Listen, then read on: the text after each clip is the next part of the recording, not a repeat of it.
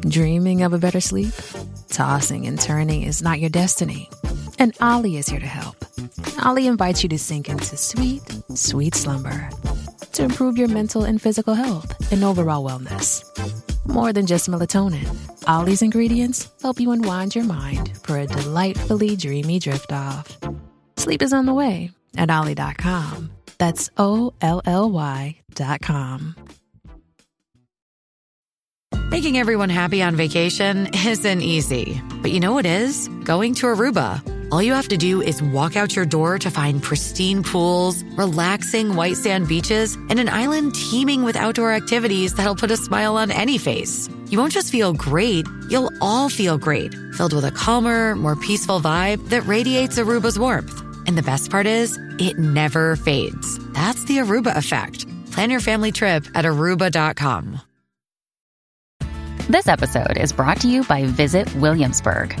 In Williamsburg, Virginia, there's never too much of a good thing. Whether you're a foodie, a golfer, a history buff, a shopaholic, an outdoor enthusiast, or a thrill seeker, you'll find what you came for here and more. So ask yourself, what is it you want? Discover Williamsburg and plan your trip at visitwilliamsburg.com. Now for our story. This evening, sitting in the study of his house on 11th Street in Wakefield, Ben Calvert has just hung up the telephone after talking long distance to his daughter Kit Meade in California. Looking up, Ben sees his wife, the former Jessie Ward, standing in the doorway with a strange, cynical expression on her face. Well, Jessie, how long have you been standing there, listening? Not long enough to hear anything incriminating, Ben. You were talking to Kit, weren't you? Yes, I was. What about it? Oh, nothing at all. I just wondered. When is Kit going to hospital? She didn't say. I couldn't get anything out of her. But she sounded very fit. Told me not to worry. And I'm not worrying. Did she say she planned to return? That she's coming back to Wakefield? She had no reason to. Of course she's coming back. I told you that a long time ago. Yes, you said it. So did Kit, if you'll remember. She said so very definitely when we saw her that night at the beach. Yes, I know. You're still hoping she won't, aren't you, Jessie? Still hoping to be the queen bee in this household. Well, why wouldn't I? You can hardly expect me to look forward to living in this house with Kit. Naturally, that doesn't appeal to me. However, I'm not too concerned. If Kit does come back, she won't stay very long. Not without Bill. Bill's going to be here. You'll see. This crazy notion of his about a divorce is all nonsense. If it weren't, Kit would have said something when I talked to her. Kit's always so confidential with you, isn't she, Ben? Never mind. When Kit needs me, she knows I'll stand by her. And at the present moment, she is obviously in a very cheerful frame of mind, which proves that everything is all right. Well, if it makes you happier to deceive yourself. Besides, I have a new angle on this Bill Meade thing now. I saw Mary Lane the other day. Did you? What has Mary Lane to do with it? Nothing, except that I gathered from what Mary said that her niece, Peggy Douglas, isn't wasting any time worrying about Bill. What do you mean by that? She has some new young fellow on the string. That writer who's been hanging around the last few months. Yes, I've heard about him. Nicholas Dorn is his name. That's right. Well, those two are inseparable. Seem to be together most of the time. Assuming they are. It doesn't necessarily prove anything. Where there's smoke, there's fire, Jessie. And I couldn't have hoped for anything better. She's definitely out of the picture, as far as Bill Meade is concerned. Oh, really, Ben? I've never known a man so capable of self-deception or so naively optimistic. What do you mean by that, Jessie? I think you know. However, I'm just going to wait and see what will happen. And I think I know. So do I. Very well. Silly to argue. All we have to do is wait and see. Jessie Calvert spoke calmly, as if she knew more than she'd cared to say. Ben hadn't answered, had turned back to the papers on his desk. Jessie quietly closed the door, went back to her room. But she was thinking... Well, there's no point in showing Ben how wrong he is about Peggy Douglas and Bill. You'll find out when the time comes. That day she came into the coffee shop, when I told her about Kit's coming back and that Bill planned to stay on at the auto court alone, her face went white. That wasn't the face of a girl who was in love with someone else. She was thinking about Bill Meade. Yes, Jessie Calvert was quite certain that Peggy couldn't be in love with the new young man with whom she'd been seen so frequently of late. But you might be a little puzzled, Jessie, if you knew of a conversation taking place at Aunt Mary Lane's farm on Willow Road.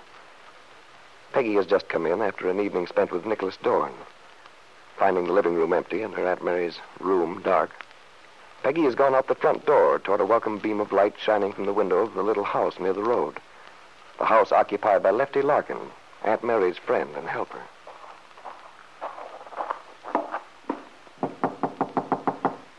Lefty, it's Peggy. May I come in? Peggy? Say, this is a nice surprise. Hello, Lefty. I got home a few minutes ago and saw your light on, so I thought I'd come down for a while. Gosh, I'm glad you did. Haven't had a good chance to talk to you for quite a while, Peggy. I know. That's why I wanted to see you. Well, come in, come in. That's a fine thing. I keep you standing on the doorstep while I tell you how glad I am to see you. Oh, that's all right, Lefty. Here, now, sit down over here, Peggy. That's the most comfortable chair. You mustn't fuss over me, Lefty. You'll make me feel like company. Well, you are company. The nicest company I've had in a long time. Oh, for heaven's sake. Wherever did you dig up that old picture of me, the one over the couch? Oh, haven't you seen that before? I was rooting around on that shelf on the top of the closet there looking for my fishing tackle, and I found this old box full of pictures. It's quite a collection, too. You and Randy when you were kids. Aunt Mary and those funny hats they used to wear. I certainly was a funny little kid. Look at that hair ribbon. Funny? Why, you were very cute. You're just prejudiced. You're just modest. Where are all those pictures, Lefty? I'd like to see them. Okay, I've got them right here. And, where'd I put them? Lefty, I'm afraid you're a better farmer than you are a housekeeper. Oh, I don't know about that. What's wrong with this place, I'd like to know. Nothing. Except your hat's on the bed and your shoes are on the table. Oh, I put them down there when you knocked. I was just going to shine them. Oh, it's all right, Lefty. I know how neat you are. In your masculine way. I was only teasing. Well, let me see. They're not on the table and they're not on the dresser. I remember. I slipped them inside the seed catalog to keep them flat. Here they are. Lefty, you're wonderful. Well, let me see. Why, there's Aunt Mary with Uncle Randy. Uh-huh. My, he was such a nice-looking man. Oh, and there's Randy when he was a baby. Randy was a tough-looking little mug. Well, he wasn't a sissy. I'll say he wasn't. I'll never forget the day he cleaned up on that Swanson boy. One of the twins it was. Did he give that kid a shiner? Oh, Lefty, you ought to be ashamed. You're as bad as a kid yourself. Oh, why, look, Lefty. Here's a picture of David Bowman when he was just a young man. Dave? What's he doing in there? Must have been a terribly long time ago. Look how young he looks. Dave was born old. Don't try to kid me. I like David. I always have the feeling he understands things. Mm-hmm. But he gets some awful batty ideas sometimes. Why, Lefty, you and Dave are good friends. How can you say that? Oh, well, skip it. It's nice to see all those old snapshots, but I don't know, in a way it makes me feel sort of sad. Everyone gets old and... Listen to her. Why, Peggy, you're just starting out in life. The best part of it all lies ahead of you. I suppose so.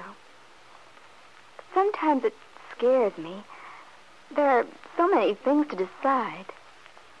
Well, Peggy, I'm just a dumb man, not awfully smart, but if there's ever anything I can do to help you, if you want to talk things over, You know, I'll do my very best not to give you a wrong steer. I know, Lefty. That's the real reason I came down to see you tonight. There is something I'd like to talk over with you. I had a notion you didn't come down just to look at old snapshots. Tell me about it, honey. What's worrying you? Well, it's not that I'm worried exactly. What is it, then? Lefty, you know how depressed I was a while back. Everything went wrong. There just didn't seem to be any point to things. I sure do know. It made me feel pretty low, too. I hated to see you unhappy. I'd get to feeling better, start forgetting all the things that had happened, and then something would bring it all back.